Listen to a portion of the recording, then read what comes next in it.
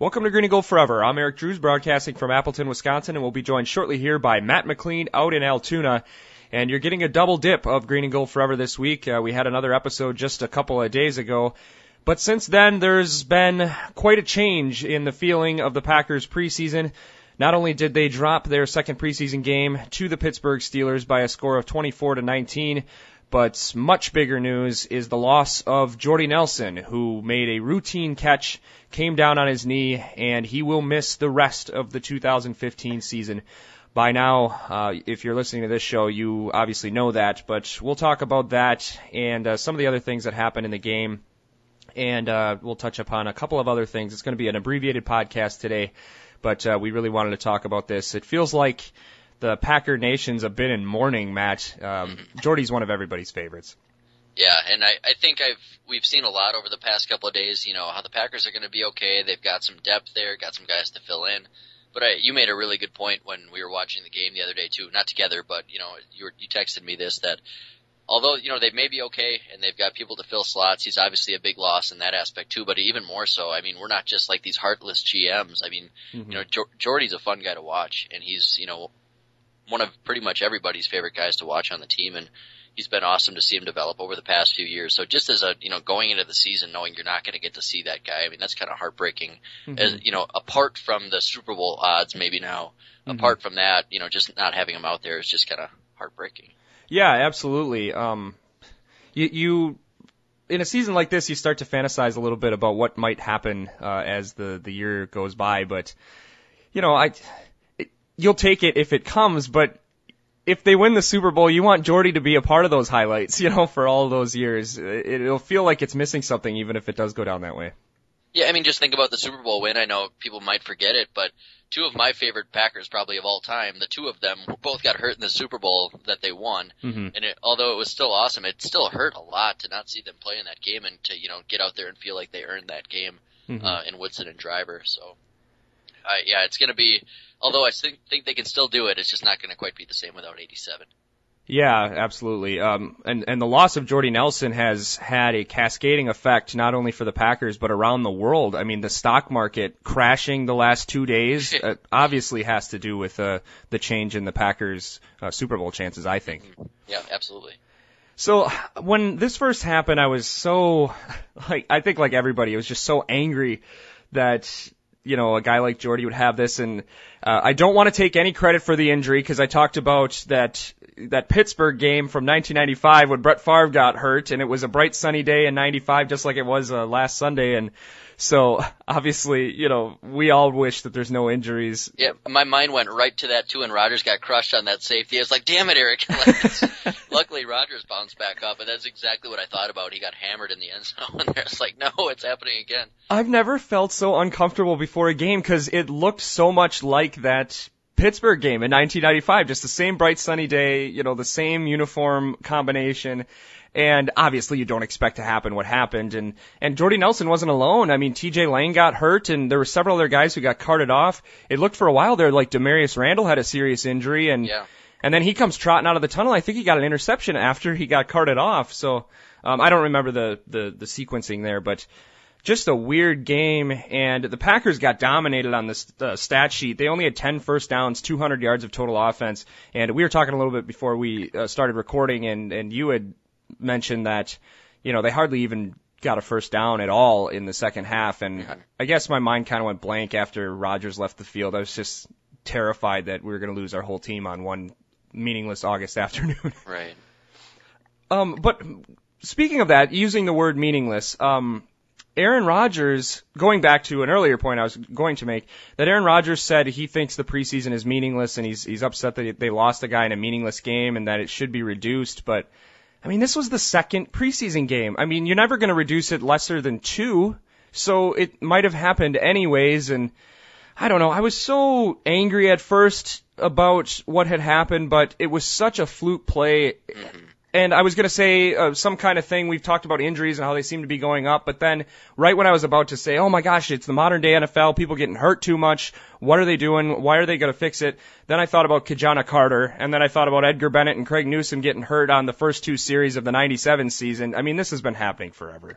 Right, and you just want something to blame so bad, and that was my first thought too, is, man, I hate the preseason, even though I historically have been one that kind of likes the 4-game preseason, and it's just like you need something. There was nothing to blame that play on. That could have very well happened in practice. You can maybe get a little angry at the Pittsburgh turf.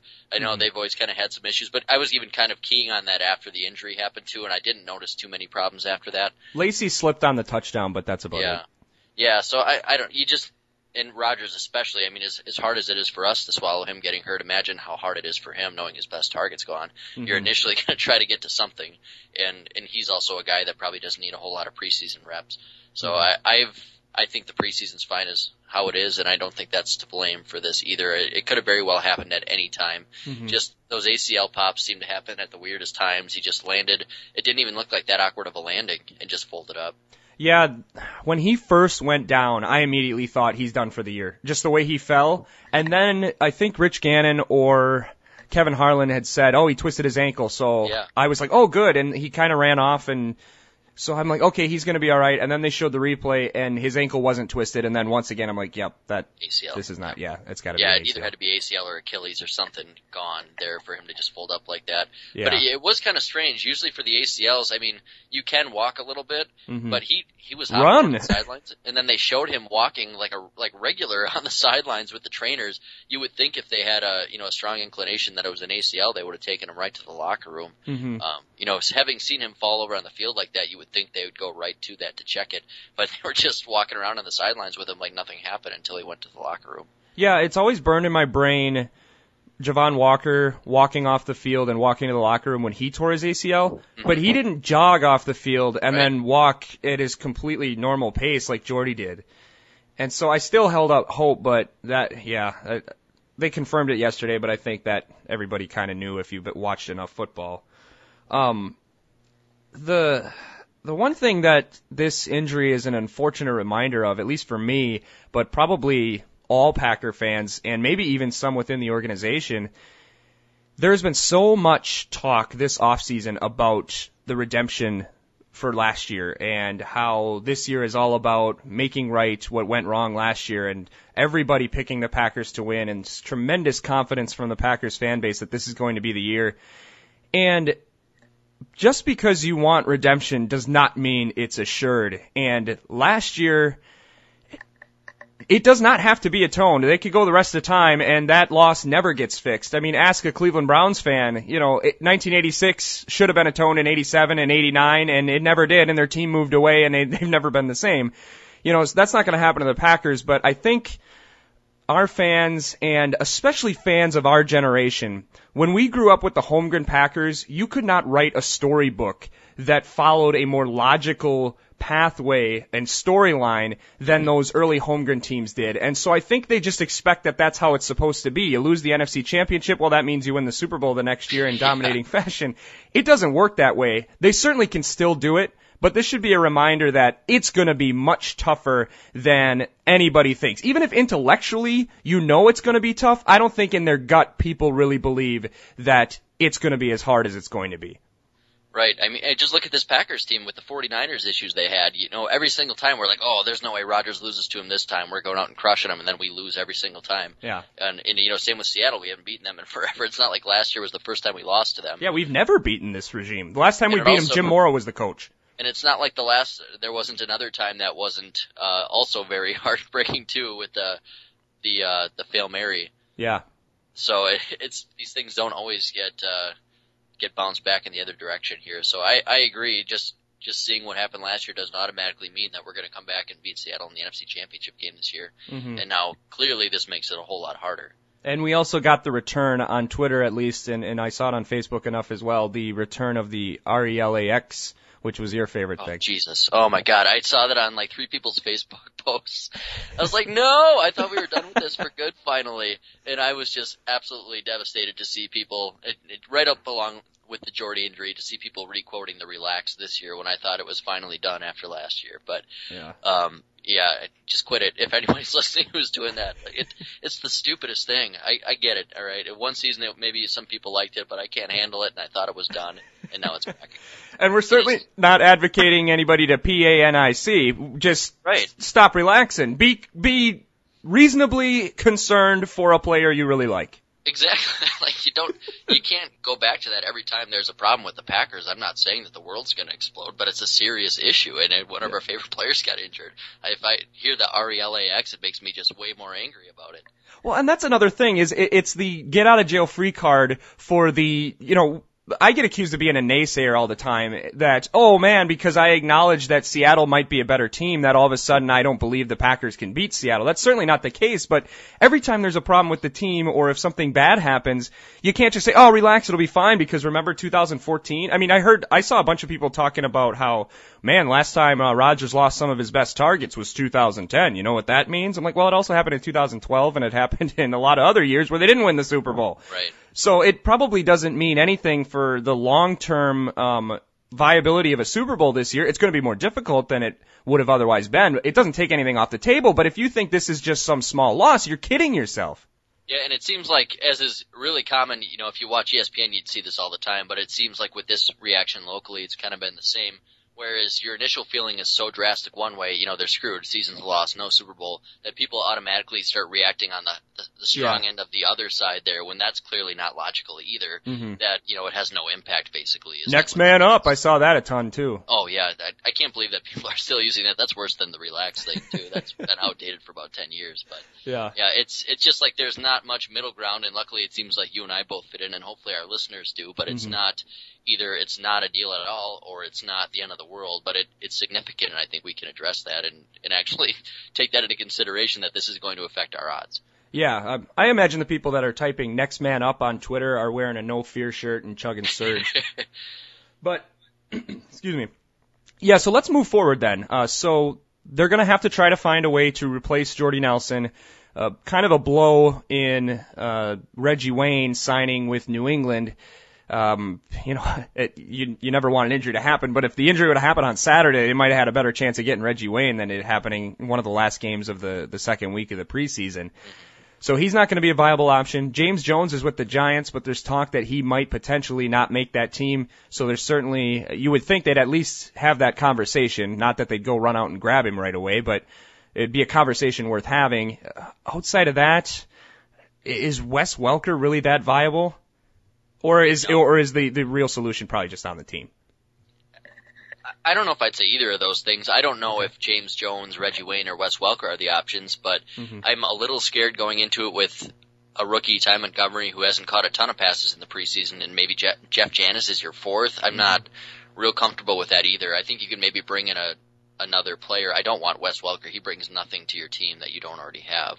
But if you can maybe get a veteran, like, I guess I would be interested maybe in James Jones, but for him to get, let go from the Raiders and potentially get cut from the Giants, two teams that are much worse than you and way more desperate for receivers, it kind of tells you that maybe, although he was very good here, that maybe that had a lot to do with Aaron Rodgers. They're at least comfortable with each other, but you would think that there's got to be somebody else out there that's going to get released from a team that's maybe a younger player that has some potential that you can develop. So I'm a little uncomfortable with what we have, but I don't know if those guys are the best options either. Yeah, I don't want Wes Welker at all. What he does best is what Randall Cobb does best. And so what are you going to do? Stick Cobb outside and then have a less than dynamic slot guy who might get hurt and might not be that good anymore? For Jordy Nelson, he's clearly a difference maker. He's a physical freak. He does a lot of different things. But from a body type standpoint, Davante Adams is incredibly similar. Yep. So I think he could at least attempt to play that position up to 75-80% as well as Jordy Nelson did. And then you can hopefully find maybe Jeff Janis or somebody to play the other perimeter guy so you could keep Randall Cobb in the slot most of the time. I think they're going to go with what they have and hope for the best, maybe hope some young guy that maybe we've never heard of that they could steal from somebody else's practice squad and try to get him in there. But honestly, I think the solution is going to be more formations that call for Richard Rodgers to be out on the, off the line and out wide. I think that's probably what they're going to end up doing. Yeah, you're probably right. I guess it's his chance to shine. I agree with you that Devontae can do a lot of the things Jordy can. Just doesn't quite have the comfort level with Aaron yet, and we haven't seen that production. And the things that Jordy did last year proved that he was, probably a top 5 receiver in the NFL. Mm-hmm. He's not just a big white guy that can catch passes. I mean, he's a deep threat and a speed demon and does everything very well. Yeah. And I can't imagine Devontae having the same kind of back shoulder throw connection with Rodgers and that sort of chemistry that they have going into this year too, so you lose that a little bit. Well, he showed flashes of it late at the end of last year with the Dallas game. He had a really good back shoulder, but yeah, it's not going to be the same as Rodgers and Jordy have been together for 8 years. Mm-hmm. Well, I just thought of this, how much it sucks that we're losing maybe the prime year for Jordy Nelson. I would agree with that. If it wasn't last year, it would probably be this year, and then you could probably still get pretty good next year, but then you have no idea what you're getting coming off of an ACL injury too. So yeah, not everybody's Jerry Rice, where they blow an Achilles and then play awesome until they're 40. So yeah, so it's very reasonable that last year was the best year we've ever seen out of Jordy. Yeah, that's Not that it was a bad year. I mean, that's hard to top. Oh no, it was a spectacular year, but it's just disappointing that you'll never get a chance to see it at that level again potentially. Yeah. But we'll see. But I think Jordy Nelson could probably be replaced by Jeff Janis, maybe Jared Abbrederis, Wes Welker, maybe Miles White. I'm not quite sure on that one. But yeah, so it sucks. Yeah. What else sucked was the O-line. As you mentioned already, Aaron Rodgers got smashed. People were saying on Twitter that he had a bandage or something around his arm. I never saw that on the broadcast, and after somebody said it to me, I looked and he already had it off, so I don't think he's seriously injured. TJ Lang was left the game being evaluated for a concussion. I couldn't find whether or not he has one, but you would think he's going to be out for a while if they were even having any suspicion that he had a concussion. I thought the O-line was terrible for the second straight week. Yeah, which is concerning because they were so good last year, and I know you've had some guys that have been banged up and playing for the first time in a while, but I mean, they were awesome last year. That was the best offensive line we've seen in a really long time. Mm-hmm. I guess you hope they can get back to it for the regular season. I doubt they just completely fall apart, but man, they have looked really bad. It's been the worst unit on the team. Yeah, and granted, I was going to say that they're playing Pittsburgh and New England, but, those defenses aren't what they were in 2004, Right, yeah, you think about those defenses, but really what they have left isn't nearly what they had been. You don't have a lot of big-name pass rushers or anything like that anymore on those defenses. They're pretty standard to what you're going to see week in and week out. One thing I did read is that they were playing a lot more isolation stuff, so it was just basically guys one-on-one. Sure. Now, granted, you don't want to see your guys getting whooped one-on-one by a so-so defense, but, if it's still a problem, there's things you can do strategically to try to help that once the season starts, and in the preseason, you really don't care to do that. Yeah, I that's kind of what we talked about in the last podcast, too, is you're not going to unveil all your blocking techniques, too, and a lot of it's probably going to be the same as what you had last year, but I think you just kind of do the real basic man-on-man like you mentioned. Mm-hmm. I think they'll be fine. I'm not too worried about it. I'm sure they'll get it turned around, though. Yeah. One positive was Eddie Lacy looks like Emmitt Smith. He looks unstoppable. He seems like he gets 7-8 yards every time he touches the ball. I would not let him put a uniform on for the last two preseason games. And maybe I'm just a wimp, but I wouldn't. No, and we've seen that with running backs too over the past decade and a half, where the elite ones generally won't play at all in the preseason. Yeah. And there's really no point for them other than maybe working on your blitz pickup technique or the routes. There's no point on a running back running in the preseason because it's one of the more simple things you can possibly do on a football field. Yeah. If you know where your gaps are, you know how to run and be elusive, obviously. It's just innate for these guys. Mm-hmm. So there's no point for him to get out there and be taking shots at one of the most violent positions on the field. I would much rather he didn't play again for 2 more weeks, even if it maybe means a little bit slower start week 1. Yeah, because if you lose him and Jordy, then we're talking some big-time doubts about how good this offense could potentially be, I think. Right. Rodgers, I think you'll play him a little bit in Game 3, but I don't necessarily think you need him in Game 4, especially if you're offensive. If TJ Lang isn't playing and you have TJ Lang out and David Bakhtiari out, forget it. It's not worth it. Right. At least I don't think so. Yeah, I think that the team would agree with that, too. I don't think they'll throw him out there if they've got a ragtag offensive line. Even with the full offensive line they've had lately, I'd be curious to see how much they put him out there, if at all. Yeah, because I think they planned on playing Rodgers quite a bit more, and then he got popped, and then got hammered, and then they took him out right away. Yeah, so that makes sense. One last thing about the game, our offense maybe won't be the super duper 2011 offense that everybody was hoping now that Jordy's gone, but they might not have to be with how good this secondary looks. Yeah, these young guys have really impressed, and Rollins didn't look quite as good in that game, but everybody else, really, Gunter stepped up and played well. Mm-hmm. Really, a lot of the young guys played really, really well. And Demarius Randall's first action was great. Yeah, Demarius Randall looked incredible. He was kind of like Rollins of this week, is his first game ever as an NFL player, and he looked outstanding. Mm-hmm. So if you get those guys playing like that week in and week out, you've got something really special. Yeah, absolutely. And so the one thing, obviously I'm no personnel evaluator, but the one thing I always look for cornerbacks is I don't care where they are and how good their positioning is and if they get burned every once in a while. The main thing I look for is whether or not they panic when the ball is in the air. And now you played that position and you almost played it semi-pro last year. But I always thought of guys like Jarrett Bush who could always stay with everybody, but once the ball was coming at him, he didn't know what to do. He would panic, he would get turned around trying to find the ball and couldn't do it. These guys seem to stay with it. They don't panic when the ball comes their way. Even if they're out of position, they reposition themselves and they find a way to make a play. And I think as long as you can have that, the speed is a bit overrated. Right, and you saw that big time with Rollins in the first preseason game where he made that incredible interception, and that's what blew me away too, is you just don't see a lot of veterans make that play, and just has that ball skill that just very few people have, and it's almost something you can't really teach, because like you said, and people who have played that position or played receiver even can think about the times when that ball's in the air and what's going through your head. It's just a really weird time that seems to take forever. And you can either be the guy that goes and gets it or the guy that just sort of their heart starts to flutter and they panic a little bit and, just kind of lose their mind a little while the ball's in the air. It's a really weird feeling and experience to have on a football field when you can't really see around you. You're looking at a ball. It's in the air for forever. And the whole world's looking at you. Yeah, everybody in the world's looking at you. The crowd, you just hear like a collective gasp, sort of. It's really hard to explain, but it's a really unique feeling. So it's, like you said, there's very few guys that do it well. So for two rookies to come in and probably the biggest crowds they've played in front of and to play that well was really impressive. Yeah, so Ted might have hit the jackpot at least twice and potentially 3 times with the free agent acquisition too. So, I'm excited. I'm still excited. I still think this team has as good a chance as anybody to win a Super Bowl.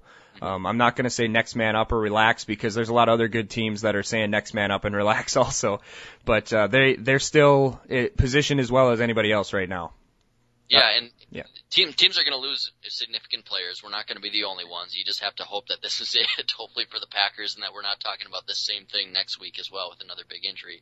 Other teams are going to lose huge players. It happens to everybody. It's just, keep it moving and don't lose anybody else big. Yeah, absolutely. Well, I don't have much else to talk about for the preseason. There was one little thing I wanted to bring up. It's not really even that interesting or pertinent to what happened yesterday, but it was just a thought I had this morning, and I kind of wanted your thoughts on it. So last night, rather than watch the Buccaneers against the Bengals are like an automatic channel changer for me. They're so boring.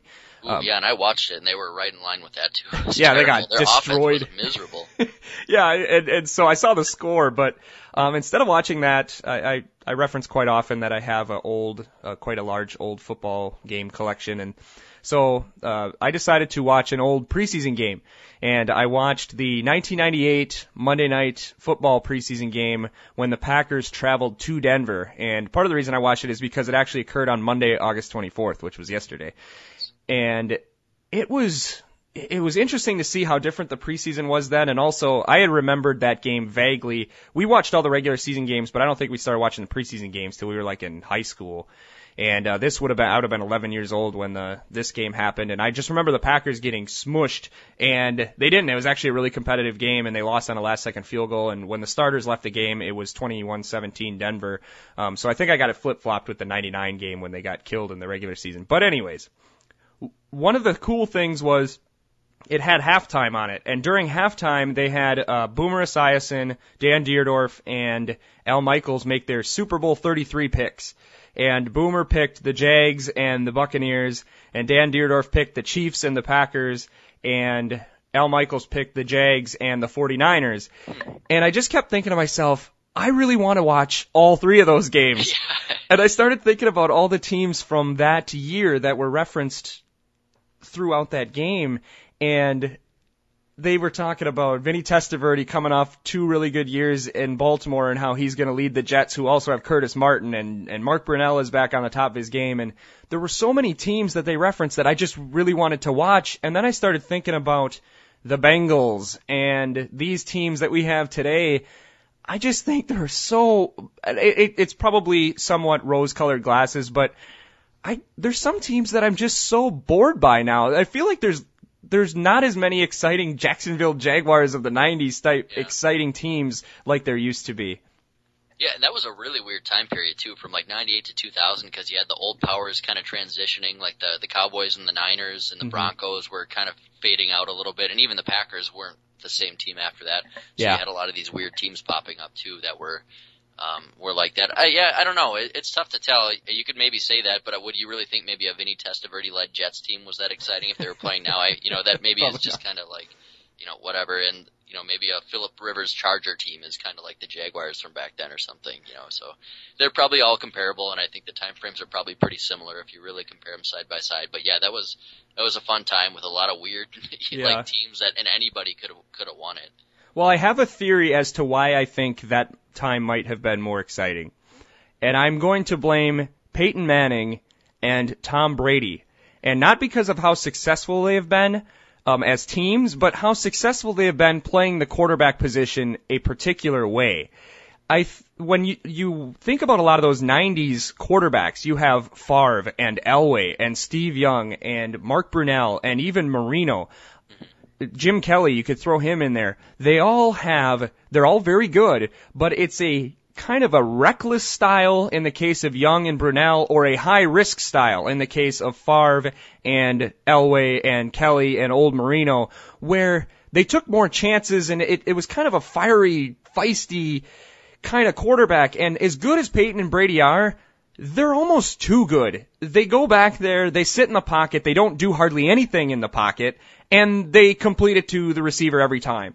And it's inspired a generation of clones who aren't that good but are too afraid to throw interceptions. They try to play the same way, Yeah, and so I'm hoping that Andrew Luck is the one who is able to inspire the next generation, and we get some more guys that are running and diving and throwing into coverage, because honestly, the idea of watching a 21-17 98 Jaguars against Drew Bledsoe's Patriots, to me, is much more exciting than one of these, Brady versus Manning, 45-41, where both quarterbacks have 140 passer rating and nobody gets an interception. I want to see some messy, reckless, I want some heart on this game. I'm tired of precision.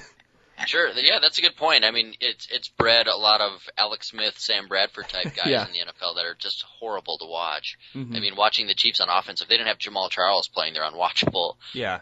Just the chance that he can bust a big play is the only reason you would even watch the channel while they're on offense. So I agree. It didn't seem like there was that many of those type of guys back then. There was more interceptions thrown. I don't have the stats on that, but I'd almost guarantee it. Oh yeah, I'm sure. So yeah, that's a very good point. A lot more interceptions and a lot more excitement on offense, maybe. But there's still a lot of teams like that. But there are some probably more really boring teams than there used to be. Yeah.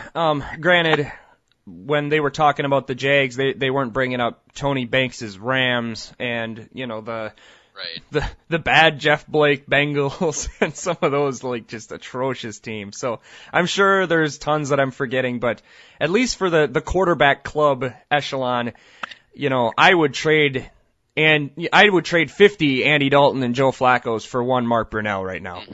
Yep. All right, so that's going to wrap up our early episode, our brief episode, unless, Matt, do you have anything you want to add? No, not that I can think of. So the Packers finally get to come home. They're going to play the Philadelphia Eagles on Saturday, and then right away on Thursday, they're going to take on the New Orleans Saints, or maybe that's Friday, actually. No, I think it's Thursday the 3rd. So they have a couple of games right in a row. So we probably will wait, unless something major happens, until after the second preseason game to have our next podcast. But in the meantime, we did have quite a lengthy podcast a couple of days ago where we talked about a list I created of a whole bunch of stats of the best teams in NFL history, and so we talked about them. There's some big shockers in there, and I'm certainly not advocating that it's the best list in history and the one that is the definitive be-all, end-all of the top 15 teams in history, but it's worth a listen, and I'm going to try to write some more from time to time about what else this list has produced, because there's thousands of teams on there. One thing we did talk about, Matt, is where the Giants ranked, because the New England Patriots of 2007 ranked as the second best team of all time, according to this statistically.